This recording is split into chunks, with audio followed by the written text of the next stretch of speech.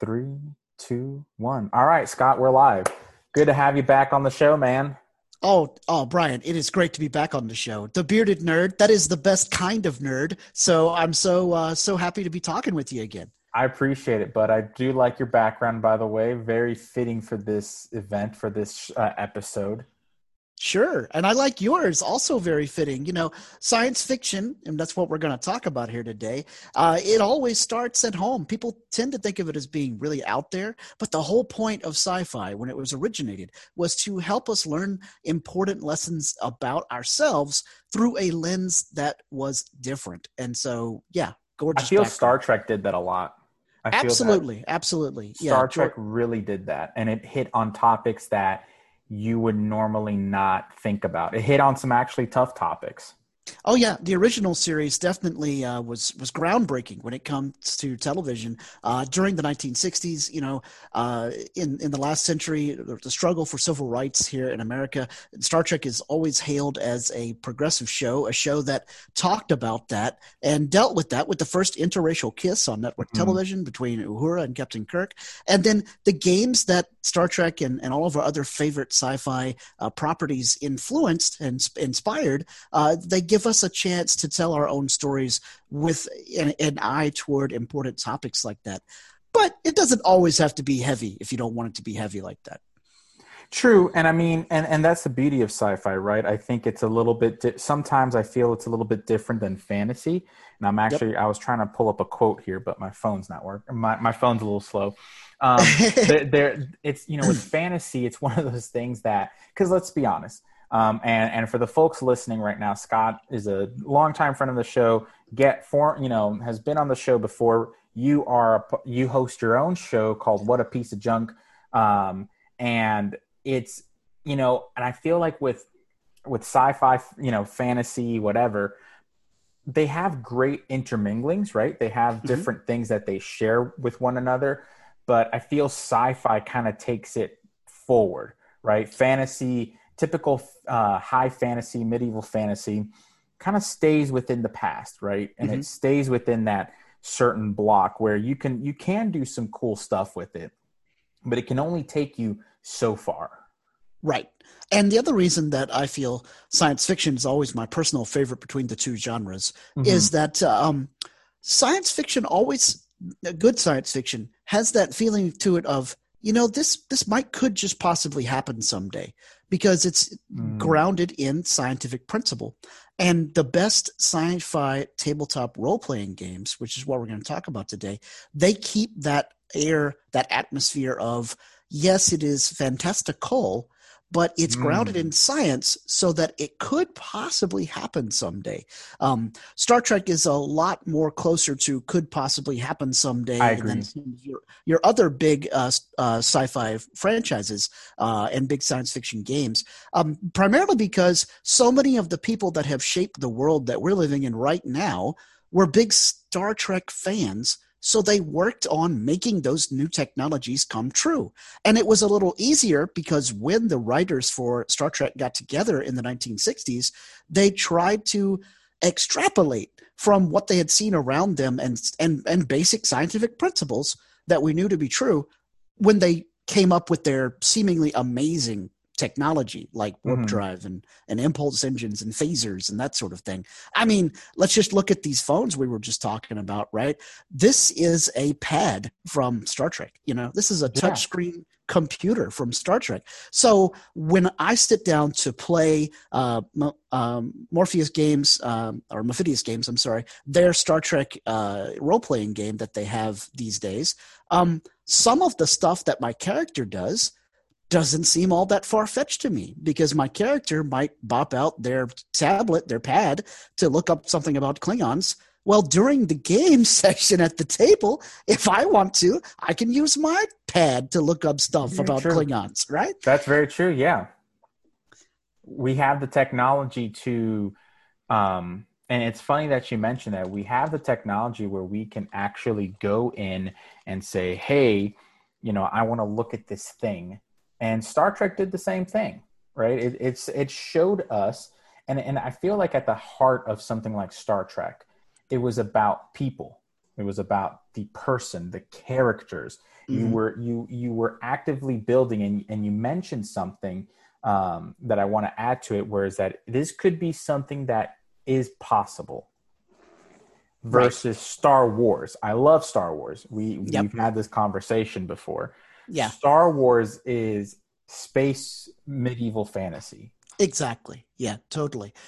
George Lucas is very upfront about how the work of J.R.R. Tolkien and other fantasy authors influenced him when it Mm-hmm. came to making Star Wars. I mean, let's be honest. You have all the classic fantasy tropes with Obi-Wan Kenobi is the wizened old wizard. The Yep. Force is basically a type of magic. And the way that the world building for Star Wars treats outer space, people do things in outer space that they'd never be able to do in quote unquote real outer space here on Earth, around 100%. Earth. I used to tell people, look, we can either have physics or we can have the Force. We can't have them both in the same universe. We tried that and it just tore itself apart. So pick one. Yeah, it's true though. I mean, and then you mentioned Ben Kenobi, or well, Obi-Wan Kenobi, aka Ben Kenobi. Mm-hmm. If you remember the classic, Luke never called him Obi-Wan. He just he knew his name. He just said, "Nope, I'm going to call him Ben because that's what I know." Yep. Yep. He was the wizard. He was the wizened wizard that. And actually, I had someone commented about a wizard's tower that I spoke about, how the necessity for that wizard's tower in fantasy RPGs is a great thing because you have that location where the wizard, and then in this case, Ben Kenobi had his little home it was mysterious. It was almost out of the way. And Mm-hmm. Ben Kenobi himself was this old veteran, obviously, of the Clone Wars and a great Jedi, but was almost made himself this person who was just, oh, that's just Ben Kenobi. He's crazy. He's Yeah. weird. He's Yep. whatever. I'm going to distance myself, which again, a very classic fantasy trope that as you mentioned earlier. And it's funny how you mentioned that because, it kind of triggered those thoughts in my brain. And I feel that with sci-fi, we don't get those classic, maybe cliche tropes. We get more unique characters, right? And Yeah. unique races.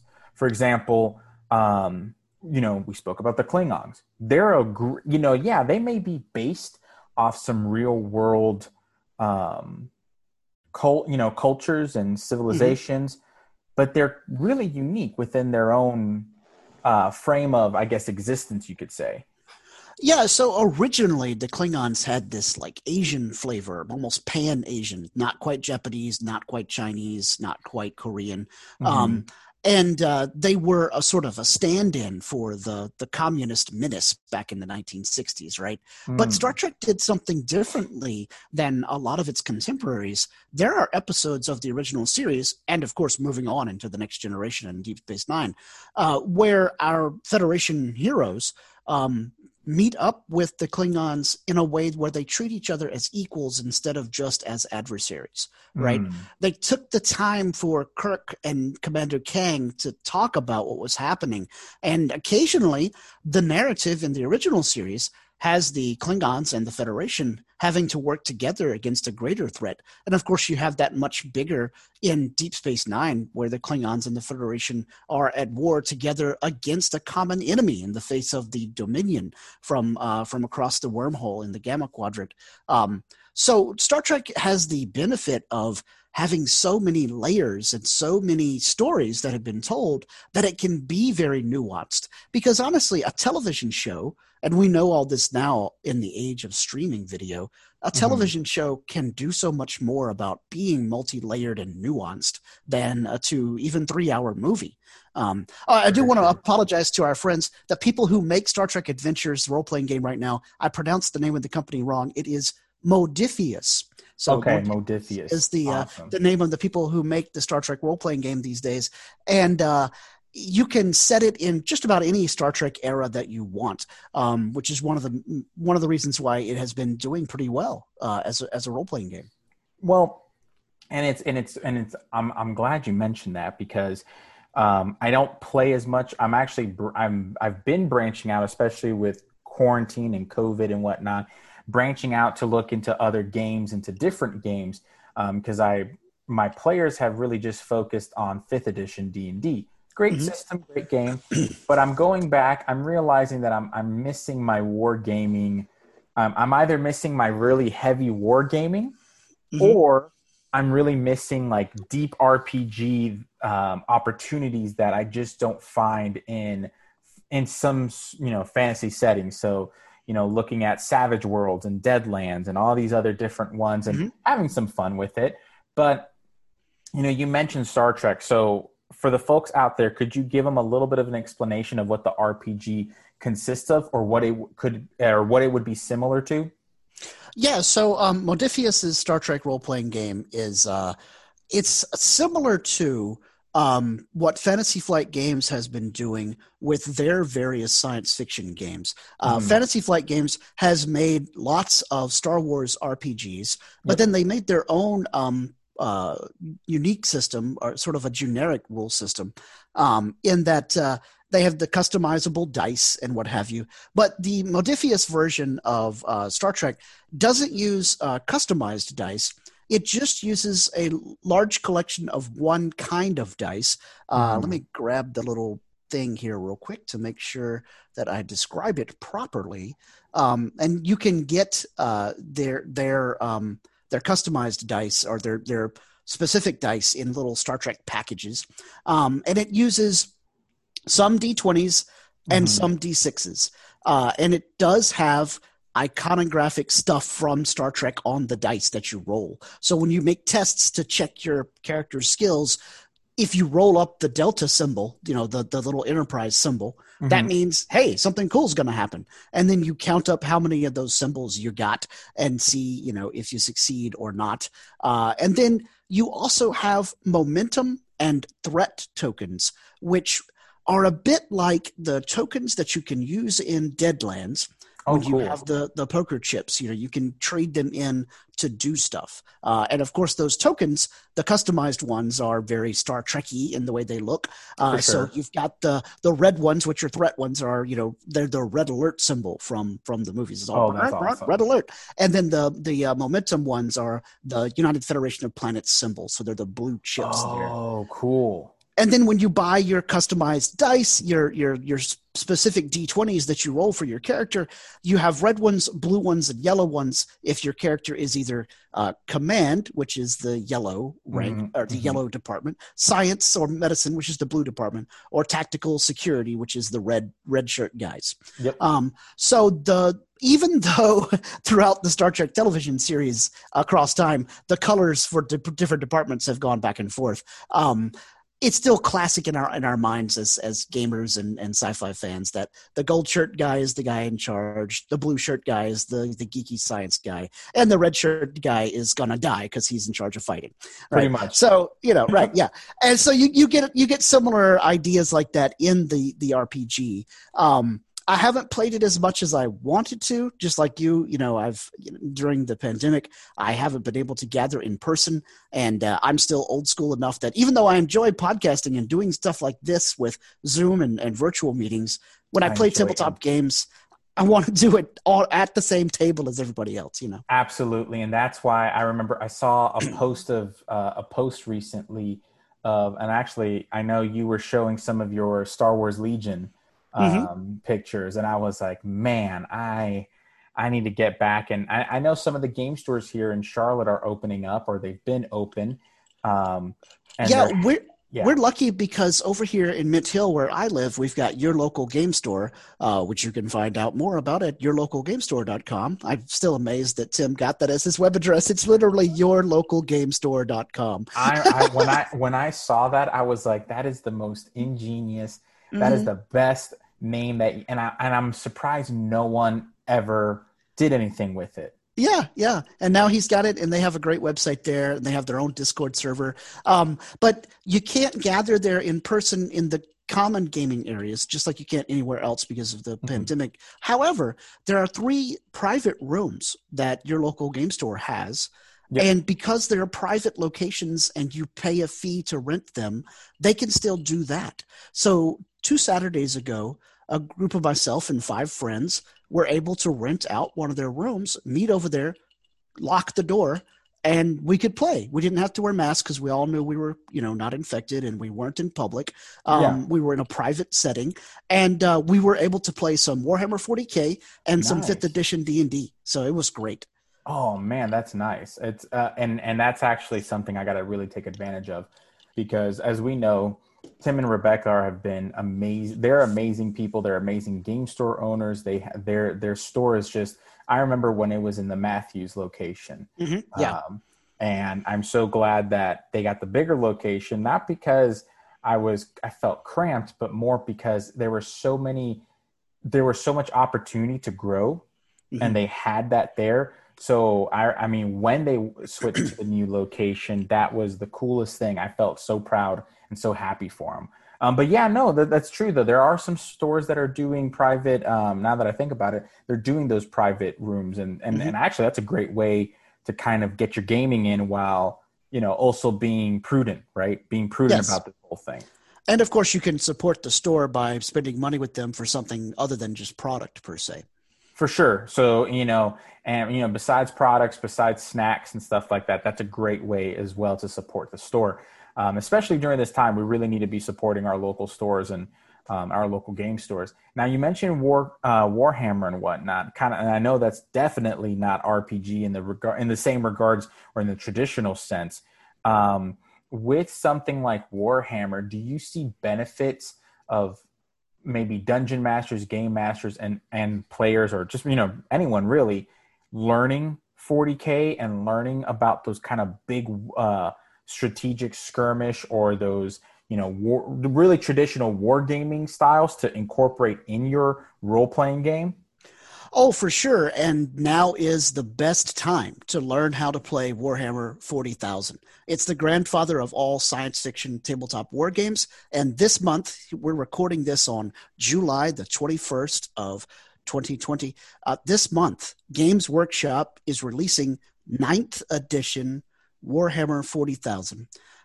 The new rule book is coming out. They're streamlining some of the rules, but this is definitely a tactical war game where you build an army of science fiction warriors with incredibly advanced technological weapons and vehicles, and you put them up on your side of the table. Your opponent puts his on the other side, and you go at it with a particular group of objectives that you're trying to secure in the center or in the edges of the table.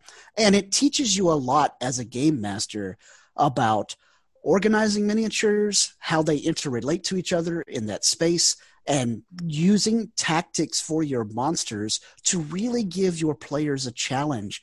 Instead of sometimes game masters, especially dungeon masters, will kind of let the monsters run themselves. Now, on the one hand, having monsters that can sort of run themselves is great because it gives you less to keep up with as a game master. And that's cool if you want to do that. But every so often, I like to do something for my players to where the goblins start thinking with tactics, and they, the guys with slingshots hang back and the guys with short swords run up and they surround you, and they pick one player and just attack his character exclusively because they have a goal in mind of let's take out the cleric or whatever it may be. Yeah.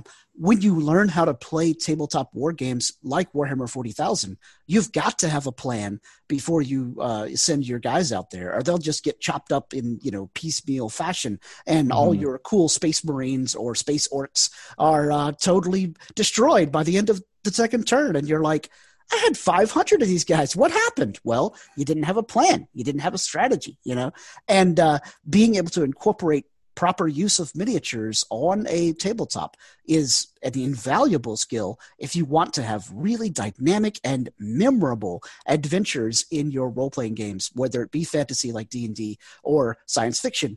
And also, 9th edition 40K is introducing a new way to play the game that actually incorporates a bit of role-playing. Really? And yes, so what they're doing is, instead of just having a one-off match, you can still do that, of course, because that's the bread and butter of the game. But For sure. you know how I mentioned there are objectives, right? Well, you can set up escalating games. So like, let's say you and I are going to play on Friday night, and we're going to play what's called campaign mode Warhammer 40,000. So you're Okay. going to bring a series of units just like you normally would for a regular game, but you're going to name them like the 10th Fighting Fists or the Blood Angels Infantry 47th Regiment or whatever.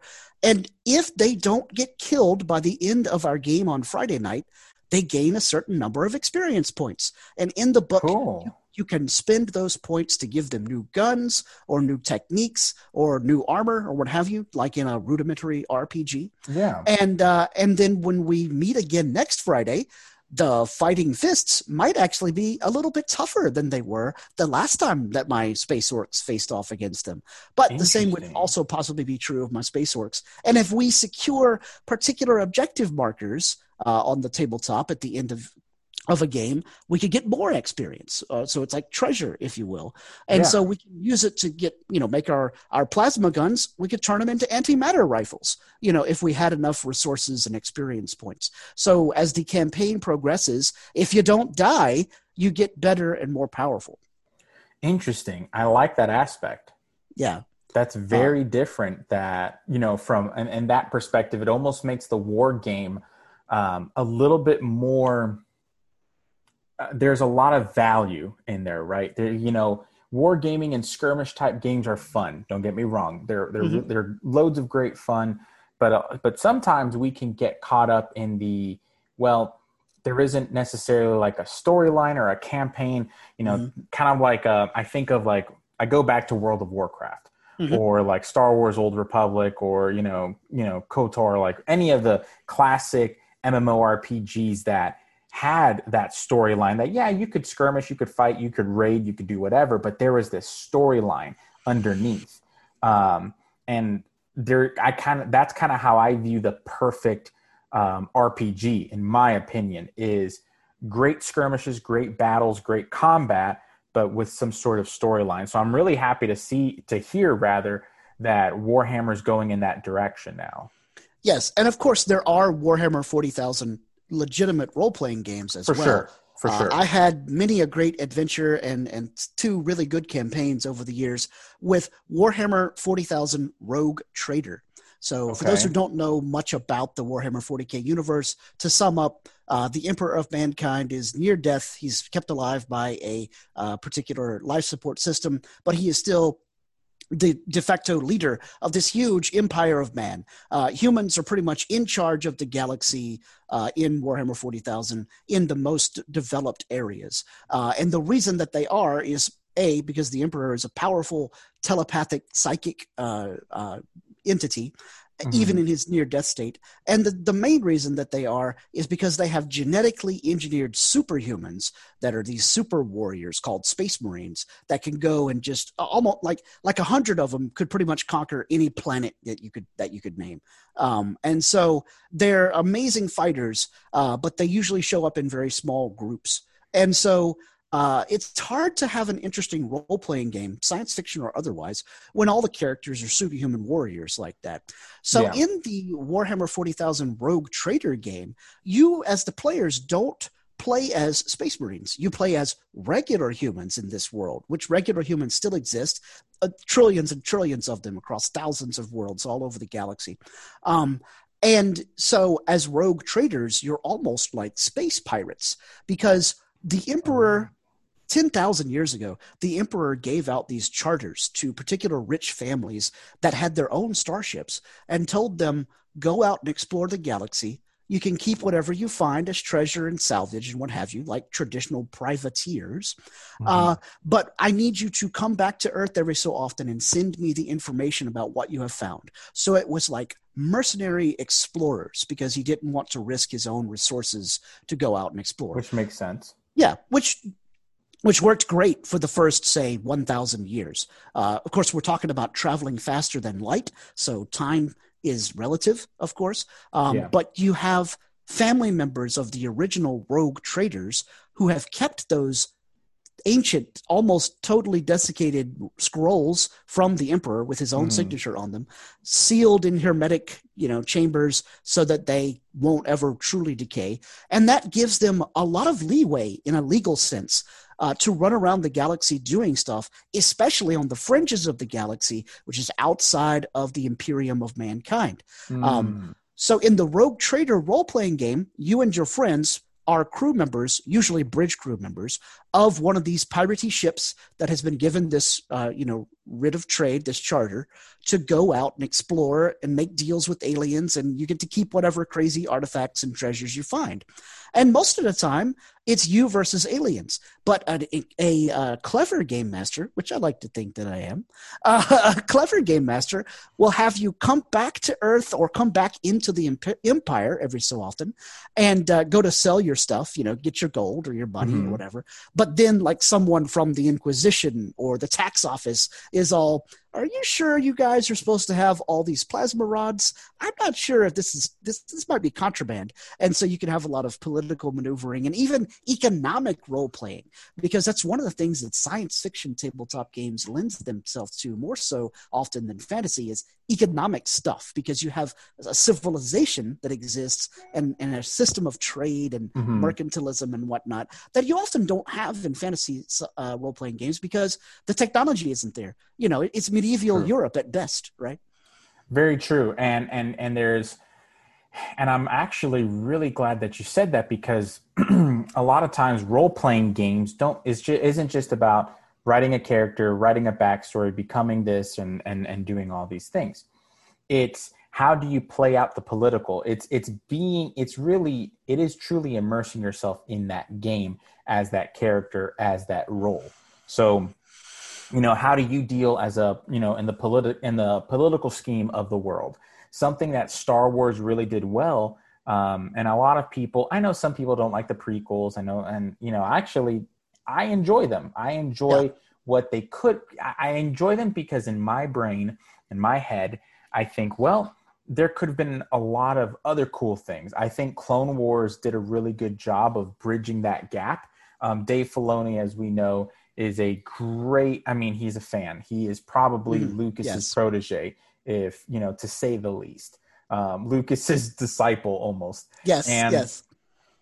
And, Filoni, I hope, will, kind of take charge in the regards of storytelling. And something that the Clone Wars did is that they looked into the political aspect, right? They looked into both sides. And I feel like you get that more with sci-fi RPGs than you do with fantasy, just because you really focus on, again, it's medieval fantasy, right? It's not, you're not dealing with nations, you're dealing with planets who have their own, and you could, it's really just, geopolitical at scale, right? Instead of countries or continents or lands or whatever, it's planets. But I feel that because it's dealing with planets, it almost makes you role play the political as well, even if you're just a merchant pirate. Yep. That's just my opinion, though. Yeah, and you're absolutely right. A big draw to science fiction role-playing games is that you have, like I said earlier, you have those nuances. You can have multi-layered approaches to the storyline because the world you're in is more advanced. And honestly, if you look at it from an anthropologist point of view, it's because you've had time for humans to become more civilized. One of the major reasons that a game like Dungeons and Dragons has the feeling that it does, in the generic standpoint, naturally, you can make your D&D game have all of these things that we've talked about. You can have intrigue at court, you can have multi-nation trade states, etc. But the generic D&D setting doesn't usually have much of that. And a lot of players come to Dungeons and Dragons not wanting that type of thing, and that's perfectly fine. But when you look at a science fiction tabletop role-playing game, you have a society, in the case of Warhammer 40K, you have a society that's existed for 10,000 years. That's a lot of time to become more civilized, more refined, and more advanced. Although 40K is the type of science fiction universe that I refer to, and many people others do, as like grim dark, It because is, yeah, during the time frame that we're talking about, mankind had great heights, and then there were big wars, terrible catastrophes, or just horrible fighting in and amongst themselves, to where they kind of blasted themselves back to the dark ages, if you will. And then they would rediscover old technologies and rise up again, and then there'd be another big rebellion or some sort of betrayal, and they'd go back down into darkness again. And it illustrates the overall arc of human history, where we have highs and lows, you know. And for so sure. I think that after that cycle has gone so many times, but you still have that society that exists, they didn't actually go extinct. That gives you that multi-layered approach to things. So, you know, the guy hanging out on Wall Street today is way more nuanced and subtle about his life than the Viking raider who came to that area of New York thousands of years ago, right? Correct. And it's not because they aren't the same species. They are. They're all humans, but it's because the world they're living in has advanced. And Correct. so that to me is why science fiction tabletop role-playing games are really great for giving that higher level of play, that deeper nuance. And to me, they really come in three basic flavors. Okay. Because I've played a lot of them, as you can tell from what I've been saying. And I think I told you when we were getting ready for this episode. There's basically three kinds. That is the really hopeful and optimistic, almost fantasy in space, like Star Wars. Yeah. And then you have sort of the middle of the road type of you know, open to a lot of different interpretations, like Star Trek. And then you have your almost dystopian, always grim, dark type sci-fi atmosphere of Warhammer 40,000, and then also one we haven't talked much about, but the techno thriller genre, like Cyberpunk 2077 Yeah. and Shadowrun. That's true. We haven't. Thank you for bringing that up because, if I'm not mistaken, I know that the newest Cyberpunk is being released, or it has released, or whatever. Yeah, so the newest version of the R. Talsorian games, Cyberpunk 2077, has a free version out there now. I think it's Okay. called Cyberpunk Red, I believe is what we're called. I mean, Cyberpunk Red is the newest version of it. And I think the Jumpstart kit from last year, it's like $10 on Drive-Thru RPG. That's not I bad at all. and and it's basically the next iteration of a venerable science fiction tabletop game, a classic game from R. Talsorian Games. So Cyberpunk is almost like our world, but just about 20 years at this point, maybe even not 20 whole years into the future, where everything is run by the internet and people are basically cyborgs on the regular because they have neural networks that connect to their bodies that they can plug into the system. Or in the case of, I think in the newest version, just like here in the real world, once again, it's all Wi-Fi. You don't actually have to plug yourself into anything. Hmm. But people also have replaced some of their internal organs with, you know, cybernetic components. And nobody looks askance at people who live that way because it's standard. It's like a regular part of society. Yeah, it's like, it's kind of like, it's almost odd if you didn't have that. Right. It Yeah. you know it, it's kind of like in some of the movies that I remember, growing up or watching, when they bring that ancient or medieval character into the future, or into the, or vice versa, right? They've gone into the past, and it's almost like, because of the clothes they're wearing, it makes them stick out like a sore thumb. Mm-hmm. And I've always laughed at that, because it's very true, actually. Like, in society and culture, we don't think about this, but actually in today, when we look at, those who are, Pennsylvania Dutch, right? Or who Mm-hmm. are Quakers, when we Yeah. see their attire, we say, well, wait a minute, that's kind of weird. That's a little bit different. And it's, nothing wrong with it. It's just, it's, quote unquote different. So in an RPG, in the same, like with Cyberpunk and things like that, it actually, I want to actually ask you this: when you game master those type of, scenarios, or those type of, when you have those sessions, are you, are you particularly being that detailed right? So like, let's take cyberpunk, right? Where there's cyber, they have, the mix of organic and technological body parts and things like that. And Mhm. let's say there's a player who actually says, you know what, I kind of want to just be like normal organic human. Is the system itself that developed where the game master is given instruction if a player wants to do this to treat not to treat them but to role play this particular way, or is that more of a kind of a specific game master trope? So it's up to the individual game master and player as to how that society is going to treat their character Okay. in your own sessions. Correct. However, Correct. the atmosphere, the universe at large, does talk about how people who eschew technology or who don't want to have implants or whatnot would be viewed as a little bit out of the ordinary. But that gives you great character development space and great storytelling space, because there are groups of people in some of these dystopian futures like this who are all about humanity first.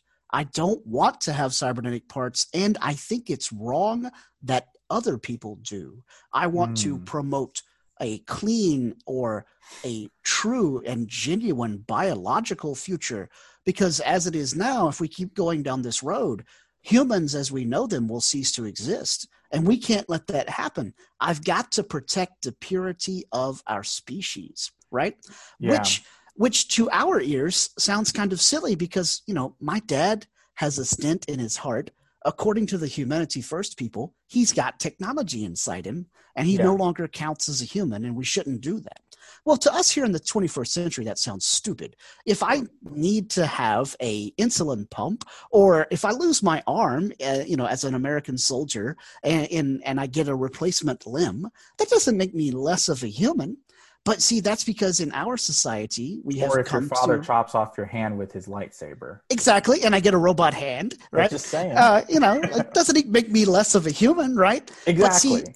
but see what that is it gives a smart science fiction author and a shrewd game master an opportunity, perhaps, to use it as an allegory, a lens to talk Mm, about racial purity, which is a hot topic these days, right? very And true.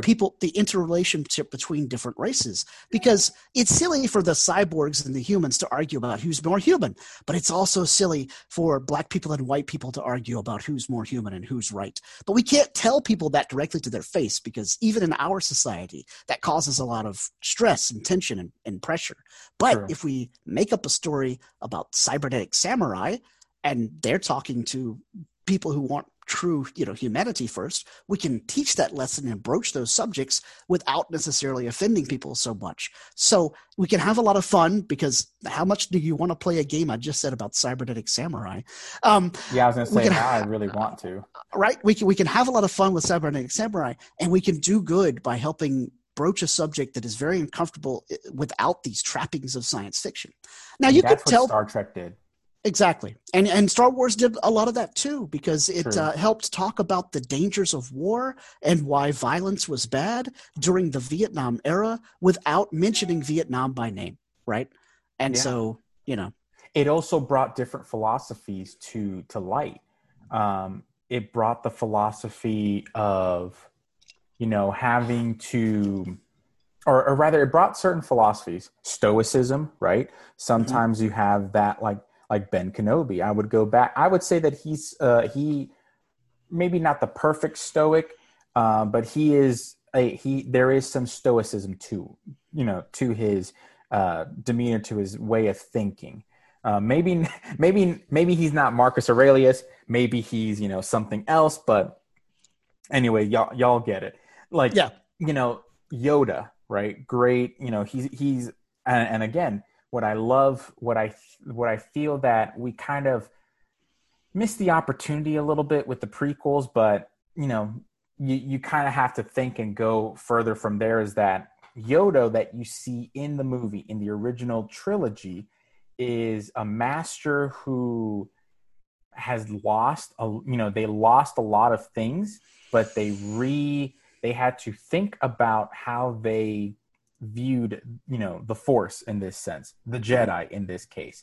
um he had certain, and of course Yoda. I mean, in The Empire Strikes Back and Dagobah, he, when he's telling Ben Kenobi he's not ready, he's this.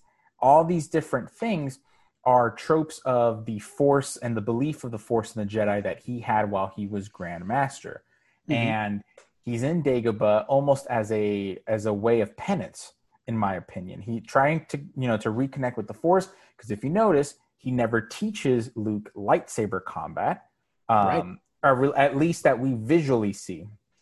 But he never teaches him that because he swore off lightsaber combat.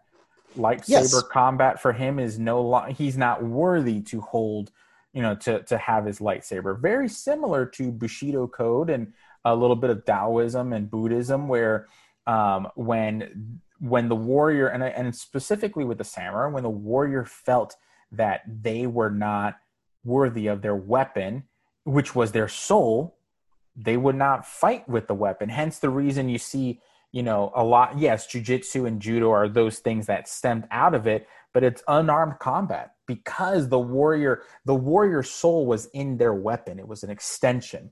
So I do see how Star Wars brought a lot of those philosophies, just like Star Trek brought a lot of the cultural and societal things that, like you said, when you tell it in a story, when you play it in a game, it makes it a little bit different. You mentioned about how cybernetic humans aren't real humans. Well, we would think, of course, they're real humans. What would make them any different? And especially, like you said, in today's culture, we know that, well, there are many opposing sides right now, that have different creeds and different ethnicities. I don't want to say races, because we're all the human race. Exactly. We're the same. Yep. We're the human race. We may have different ethnic backgrounds, but that doesn't mean that we're better than one another. It means that we just come from different areas, and things developed differently. But Star Trek and sci-fi told us that.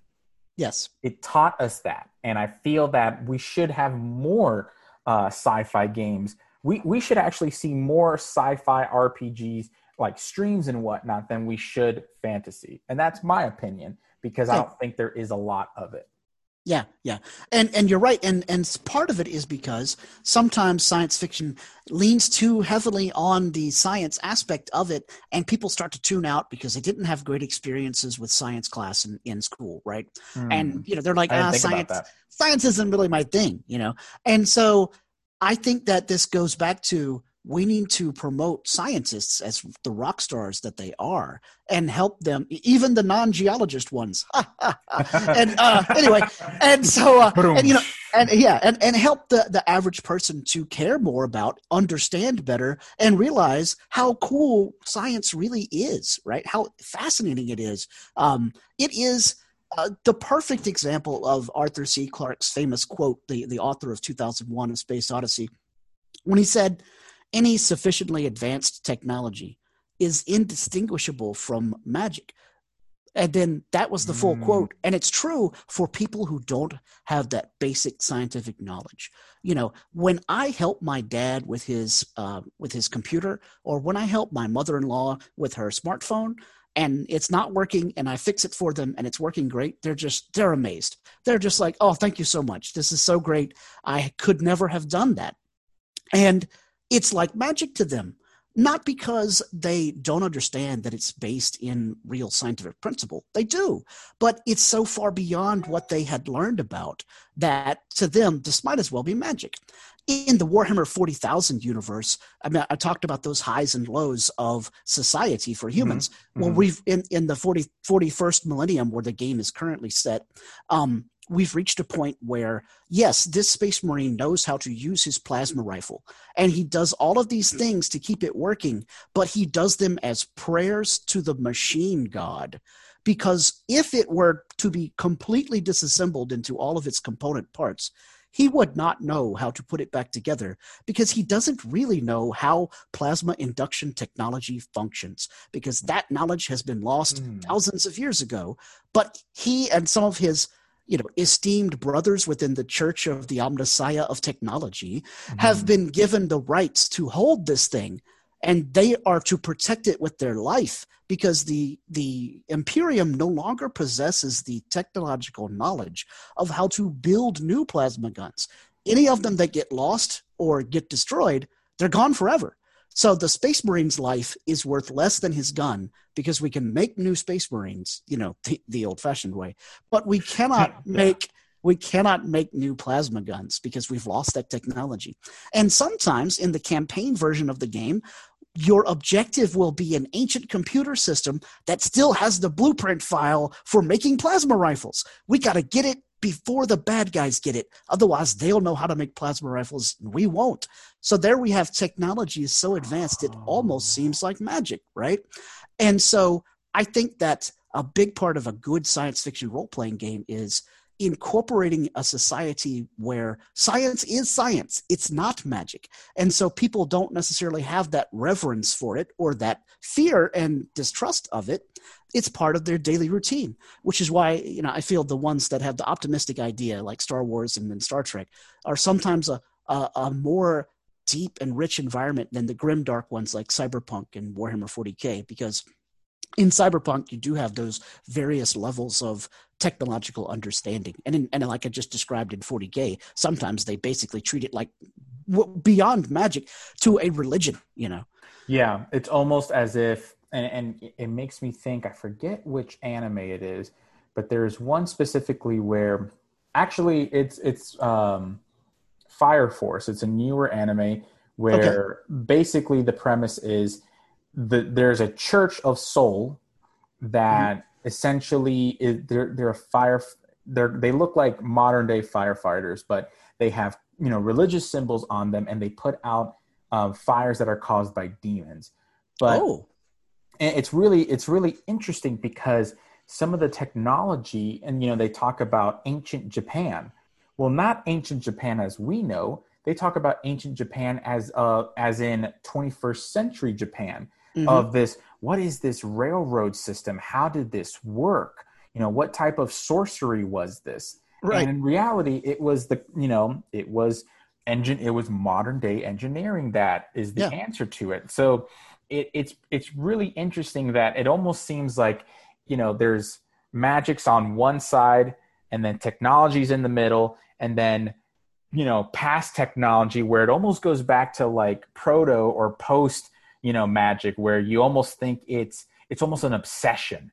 It is this piece of technology is not magic, but it is gifted to us by the gods. So we must defend it. Or this piece of technology, and again, you usually find it in the games where, again, that it's like big organization, big religious organization, whatever it may be, that's saying this thing is not of the gods. This thing is a curse, and you are a sacred warrior that must protect it with your life. When in reality, it's if someone actually just reverse engineered this this plasma gun, you would actually find out what it does and how to build it. Yep, exactly. And one of the current sci-fi role-playing games that does a good job of reaching that middle ground you were talking about is Shadowrun. So in Shadowrun, you do have high technology, like, energy weapons and a worldwide computer network, internet, and hackers and all of that stuff. But Shadowrun also has magic. And there are shaman. There are shaman and wizards and what have you.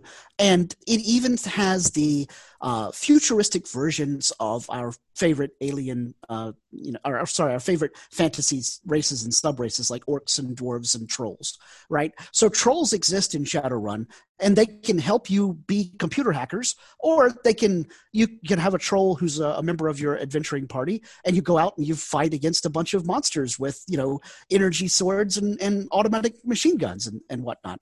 That's cool. Yeah, it's a very, very much almost anything goes in the near future with Shadowrun. And another big near future science fiction universe that was having a huge amount of success, going like gangbusters up until recently, is the Android universe, which is what Fantasy Flight Games had for their Netrunner card game. Okay.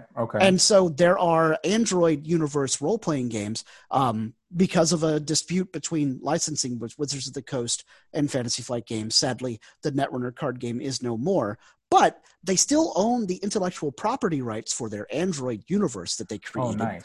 So they still have role-playing game supplements for their systems that you can play in FFG's Android universe. So you can still be a netrunner, which is what they call hackers in their world. And what I've heard people doing, I've never played the Android RPG. I'd like to give it a try because I loved the Netrunner card game. People will, be rolling dice and doing the normal tabletop role-playing game for like hand-to-hand combat or investigations or whatnot. But when it comes time to hack the computer network, they put the dice away for a moment. The game master plays as the corporation in the card game who sets up all these data forts that he's trying to protect. And then the players work together as a netrunner in the runner side of the card game, and they try to hack the individual data servers, throughout so instead of rolling dice, which you can do to resolve that test, they actually stop that game and they play a little game within a game of hacking the computer system. I love doing stuff like that. It really helps immerse the players into the story, And that's something I really like. And I don't know if how much you play like X-Wing miniatures and whatnot, but it would be a real, something like that, adding it to a Star Wars RPG would be really cool because you get to, again, a game within a game where you get to support other games, you get to learn about other games. And yeah, you can do this in a fantasy setting, right? You could quite honestly take, something like, if you're playing a D&D game, and you could take, if you're going to do naval combat, you could take the old Pirates trading card game, or you could take the new, I think it's by, I'm trying to, Blood and what is it? Blood and Plunder, is it? It's a pirate skirmish type game, I believe. Yeah, I think that's right. You could take something like that, and you can kind of, you could put the game within the game. But again, going back to the sci-fi aspect of it, it's interesting now with Netrunner. I remember watching games at your local game store, but I never played them. So unfortunately, that stinks that you can't. I don't know. Well, maybe you could go on eBay and purchase some. Oh, for sure. And there's a players committee that has kept the card game going, so you can download cards and print them out. Nice. And of course, you can still find the game for sale in certain places. But yeah, eBay definitely. Yeah. Yeah, because I was going to say, one of the things that I've been questioning and wondering and pondering about too is if I want to start playing a sci-fi, RPG, which one should I choose? And is there a community behind it so that I can learn more, get involved in the lore? Because with Warhammer, I'm not going to lie, the audiobooks, even though I try to buy the books as much as I can, the audiobooks are so convenient while you're working. Oh, for sure. You can listen or on the road, whatever it may be. And I try to listen to the audiobooks, but there's so much content for the audiobooks. It's almost overwhelming. So do you have any insight on what games you would recommend getting into? So I think a really good entree into science fiction role playing for people who want a game that's currently supported, is relatively easy to play, and you can find people that are still doing it, would be Shadowrun. Because it has just enough fantasy hanging around with the trolls and the magic and the shaman and whatnot that I think that you could still feel like you had that grounded sense especially if you've just played Dungeons and Dragons and you want to spread out from there. And Shadowrun just had 6th edition come out, so they're definitely within well supported by Catalyst Games. I think it's Catalyst Games. Let me check real quick. Yes, Catalyst Game Labs. Catalyst Game Labs. Okay, got it. Yeah, and like I said, if you're interested more in the 40K side of things, doing the campaign mode of a game of Tabletop 40,000 is basically a good Warhammer role-playing game. But you can find the Warhammer 40K Rogue Trader books super cheap out there. The game isn't actually made anymore. It may come back around fairly soon. I've heard rumors about it relaunching. Really? But for now, you can find the used books or at Drive-Thru RPG if you just want to do ebooks. They're pretty cheap. Yeah, I like the physical copy. Again, I like being in the presence of my friends too physically. Yeah. So if I can help that. But you mentioned something that actually it really stuck with me. You mentioned about how if we promoted more of the science, of the sciences, right, Mm-hmm. in our country, in our society, really, we would see more, kind of more flight towards our own advancement in technology, but we would see a positive stereotype with science and sci-fi. Sure. Now, with that statement being said, because I've thought about this too, because I feel that we demonize sometimes the quote unquote sci-fi games.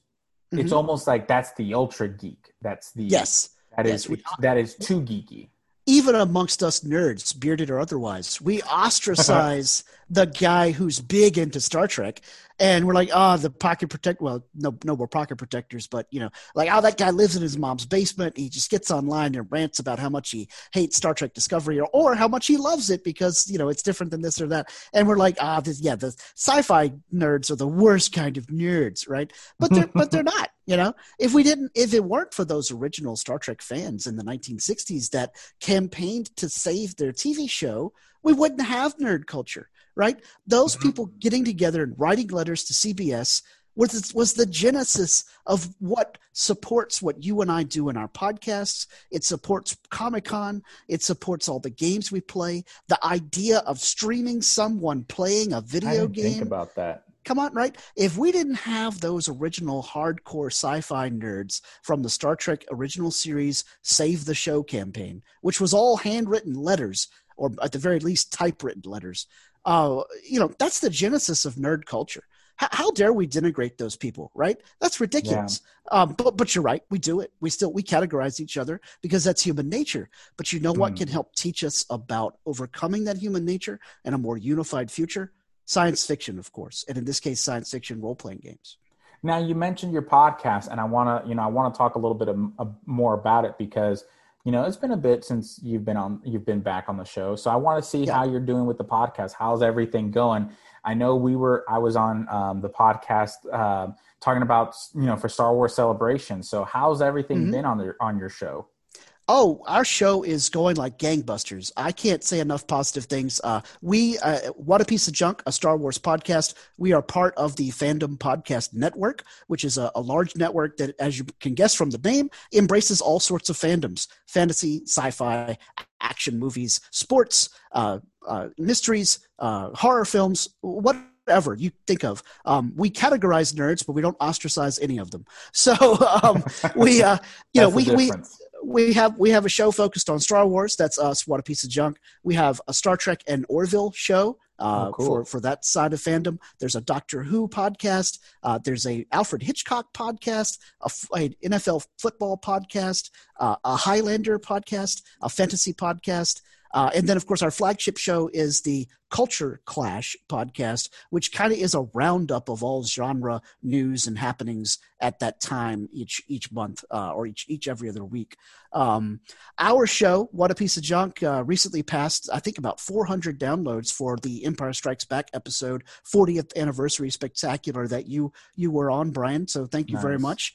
And then for the entire FPN altogether, we are north of like 68,000 downloads. Dang, that's awesome. Which is amazing. So I can't say enough good things about my co-hosts, Nathan Miracle and Derek Marsh, over on What a Piece of Junk. And then our network czars, Kevin Reitzel and Kyle Wagner, who do Culture Clash and a variety of other podcasts there. They're just the greatest guys. And I'm so grateful that they gave us that opportunity to talk about Star Wars. Now, and that's pretty, and I really do enjoy your podcast, and I really like the perspectives that y'all have had, because it's somewhat difficult nowadays, and again, my opinion, but it's somewhat difficult to have people kind of find the silver lining in the prequels, the trilogy, and the sequels. Yes. I've spoken to some of my good friends about it, and we've had our groanings and moanings of the sequels. I think we could have seen different things. I think, but again, we also enjoyed the Mara Jade era, right? Where, yes. and I think that was something that was missed. Oh, in sequels. my beautiful bride cosplayed as Mara Jade several times. She was an unbelievably awesome cosplayer for that character. It helps that she has red hair on the regular. And Oh, there you go. people would stop us in the street at Dragon Con to get a picture taken with her, and I'd be the guy holding the camera for them. But I didn't mind, and it wasn't just because she was beautiful. It was because that, like the character, she portrayed and exuded that strength, that inner confidence, right? And I feel that as much as I am sad that Mara Jade's no longer canon, I feel that we still have that strong archetype in Star Wars, perhaps brought even more to the forefront with Rey Skywalker. Hmm. I feel like Star Wars is like pizza. Even when it's bad, it's still good. Like it's pretty much hard for me to find a pizza that I don't agree with on some Huh. level. And so for me, Star Wars is like pizza like that. And I think that good I'm science gonna quote fiction. you because Well, that's a thanks. really good Yes, quote. I I'm would gonna love to say that was an original thought, but it probably isn't. But I'm um, still gonna quote you, so you'll okay, see a all tweet right. from me soon. No, that's very true. I never thought about that. And I think they just could have. And again, I feel that with Rey Skywalker, okay, being Mhm. Palpatine. Well, I don't know. Is it? It should be. It shouldn't be a spoiler alert, but it. No, we're 7 months away from the movie being out. I think we're fine. Yeah. So she's Palpatine's granddaughter, Hmm. which you think to yourself, okay, if she's Palpatine's granddaughter, and then obviously he had a son and all these Hmm. different things, that's great. That's cool. I want more of it. Just like when they released, with the Clone Wars, right? Hmm. Great animated series, which great. Honestly, it's a great family show. Great for kids. Great for it. I would almost say it's in that line of animated series that's great for everyone because of the story it tells. Like Avatar: The Last Airbender. Um, it's a Yes. great show.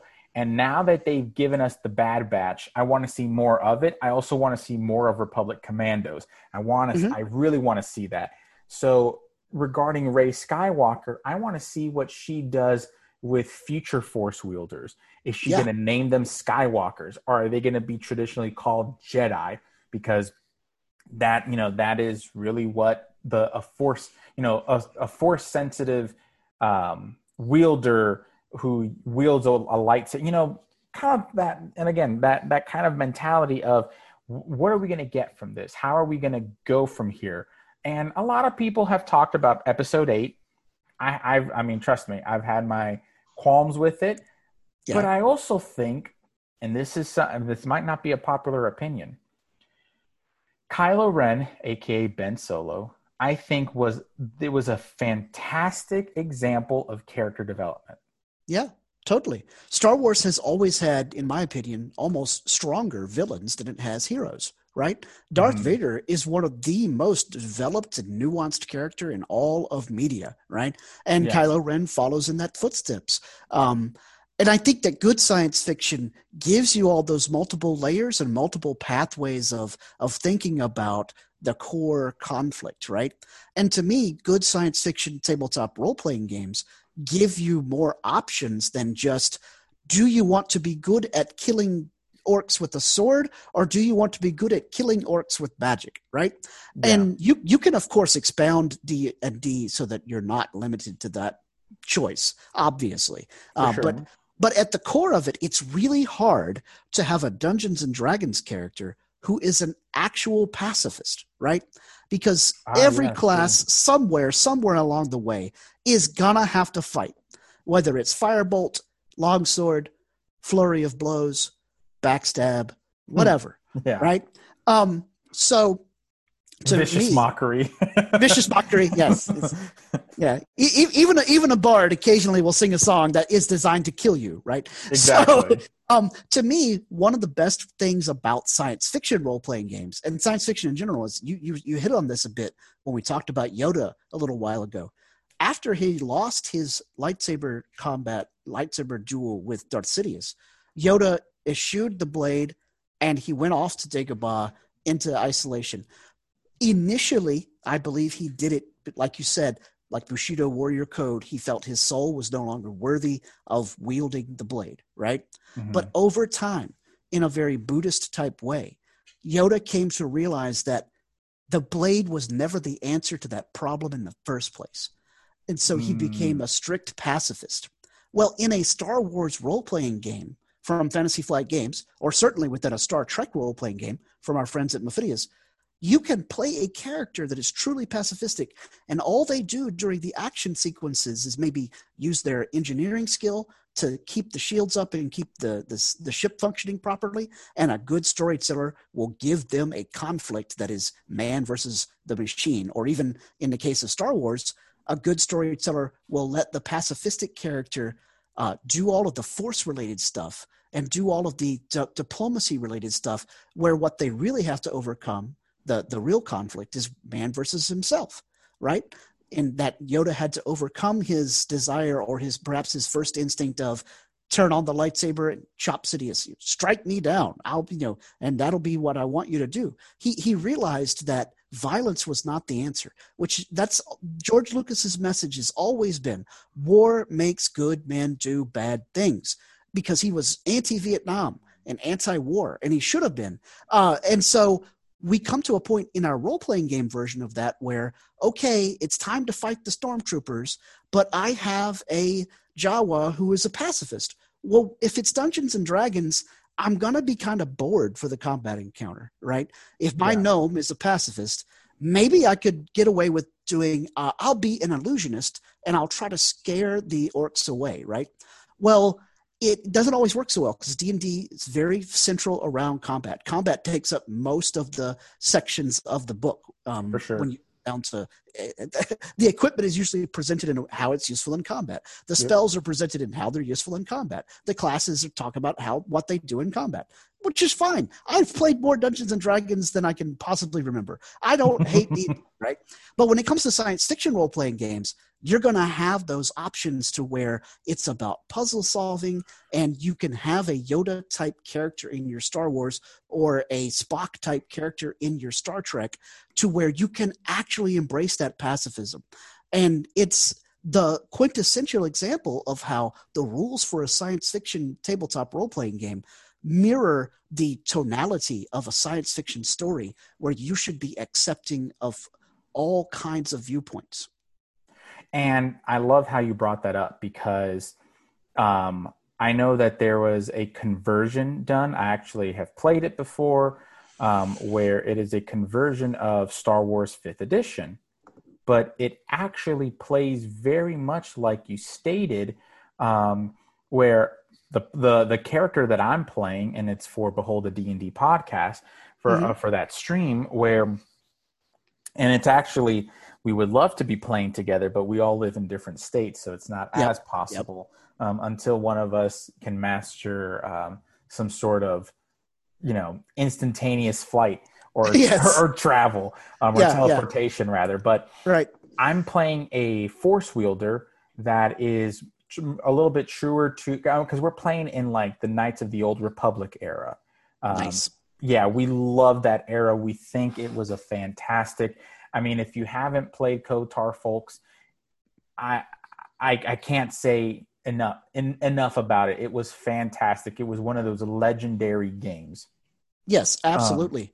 And my friend Manjani Oso is a developer with Electronic Arts. He works on the Star Wars The Old Republic MMO, which is set in very close to the same time frame as Knights of the Old Republic.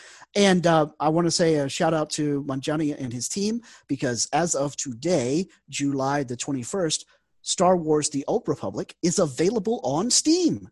So you can download SWOTOR on Steam. So if you've ever wanted to try Star Wars The Old Republic, by the time you listen to this episode of Bearded Nerd, you'll be able to find it on your Steam store. That is legit, because that, again, Behold a Stream, the same part of the same branch, my Dungeon Master, Game Master, and really close friend, Sam, he plays it because and it's such a great game. It's such a fantastic game. But anyway, the character I'm playing is a pacifist. It is someone who the Force is the Force. That is kind of that is his saying. His name's actually kind of funny. His name is Cal Jordan.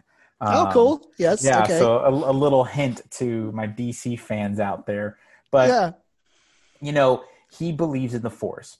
that the Force is, there is no Sith and there are no Jedi. It's just the Force.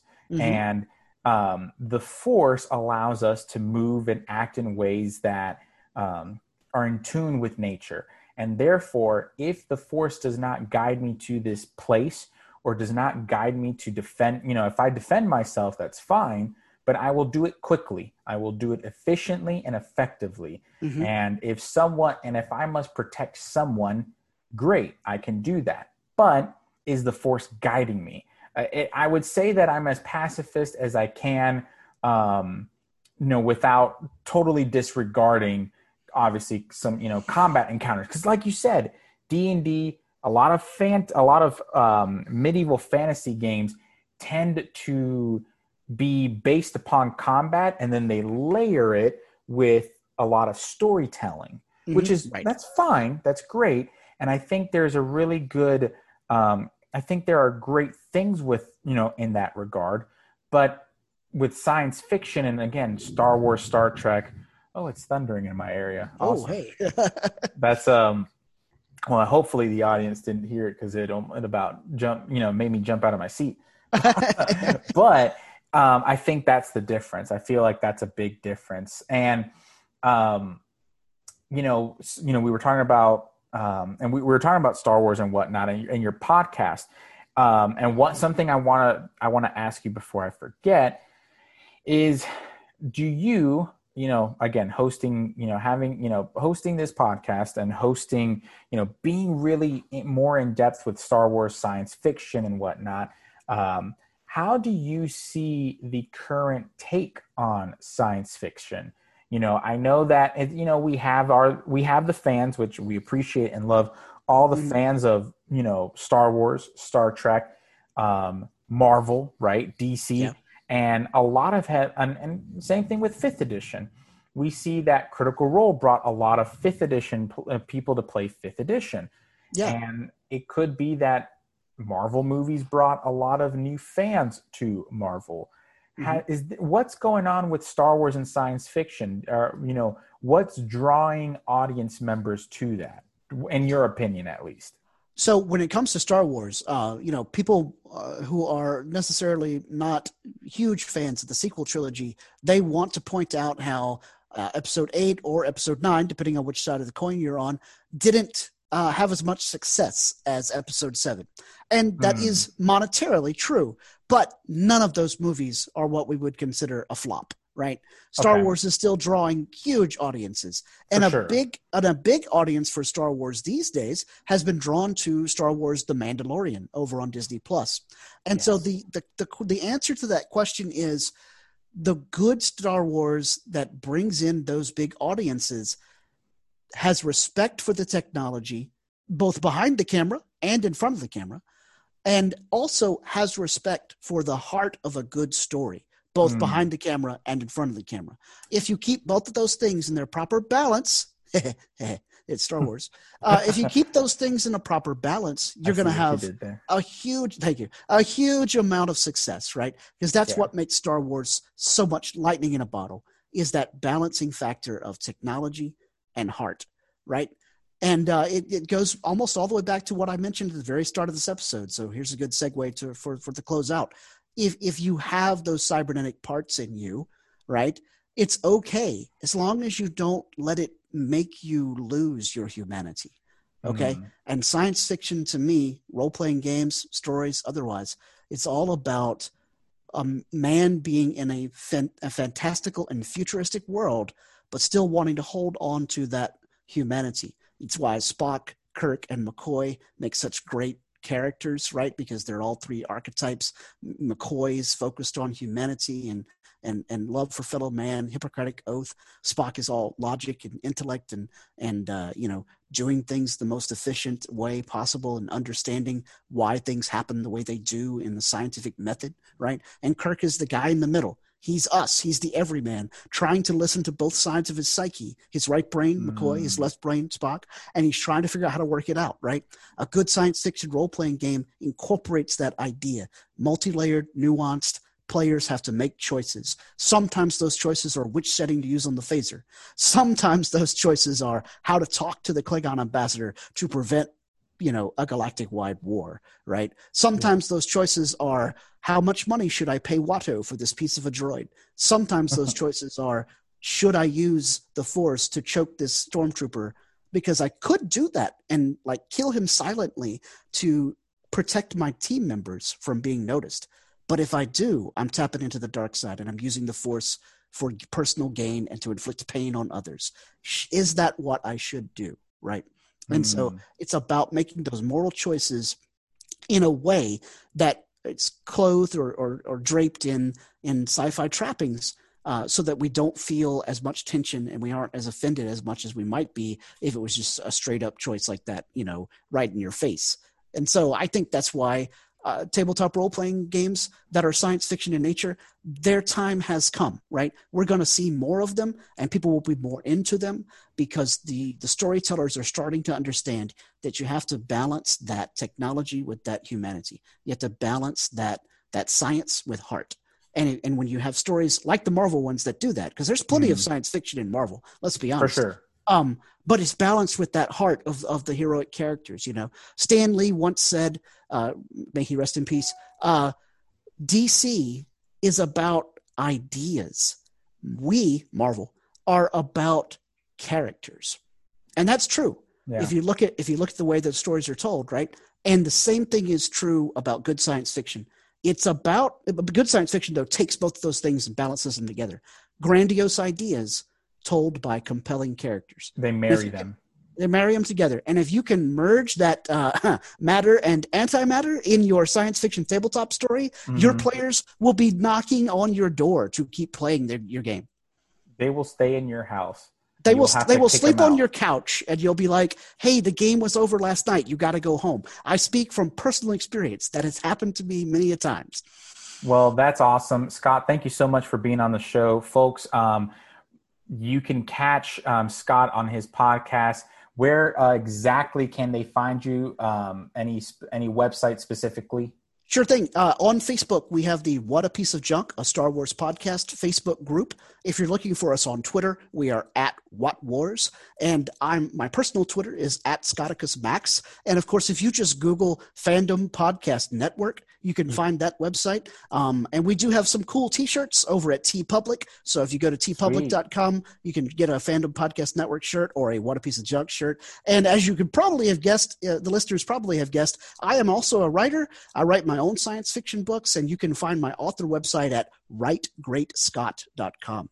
Awesome. Well, the links will be down below for sure, because this is actually going to be going on the YouTubes as well. So, Scott, thank you so much for being on the show. It's always a pleasure to hang out with you and talk with you. Can't wait for some of this to die down so that we can actually game in person together. Yeah, absolutely. I have my Warhammer 40,000 Indomitus 9th Edition starter set or collection box on reserve at your local game store. So when things calm down, Brian, I'm going to teach you how to play 40K, and you're going to love it. I would love that. I'd really appreciate it. Well, folks, that's the episode. If you enjoyed it, please make sure to like and subscribe to the podcast, like and subscribe to the channel. Let me know how we're doing. And also feel free to comment below and tell me what episodes you want to hear, but also tell me what you think about this. Do you agree with us? Do you not agree with us? Tell us your opinion. But until next time, folks, keep gaming.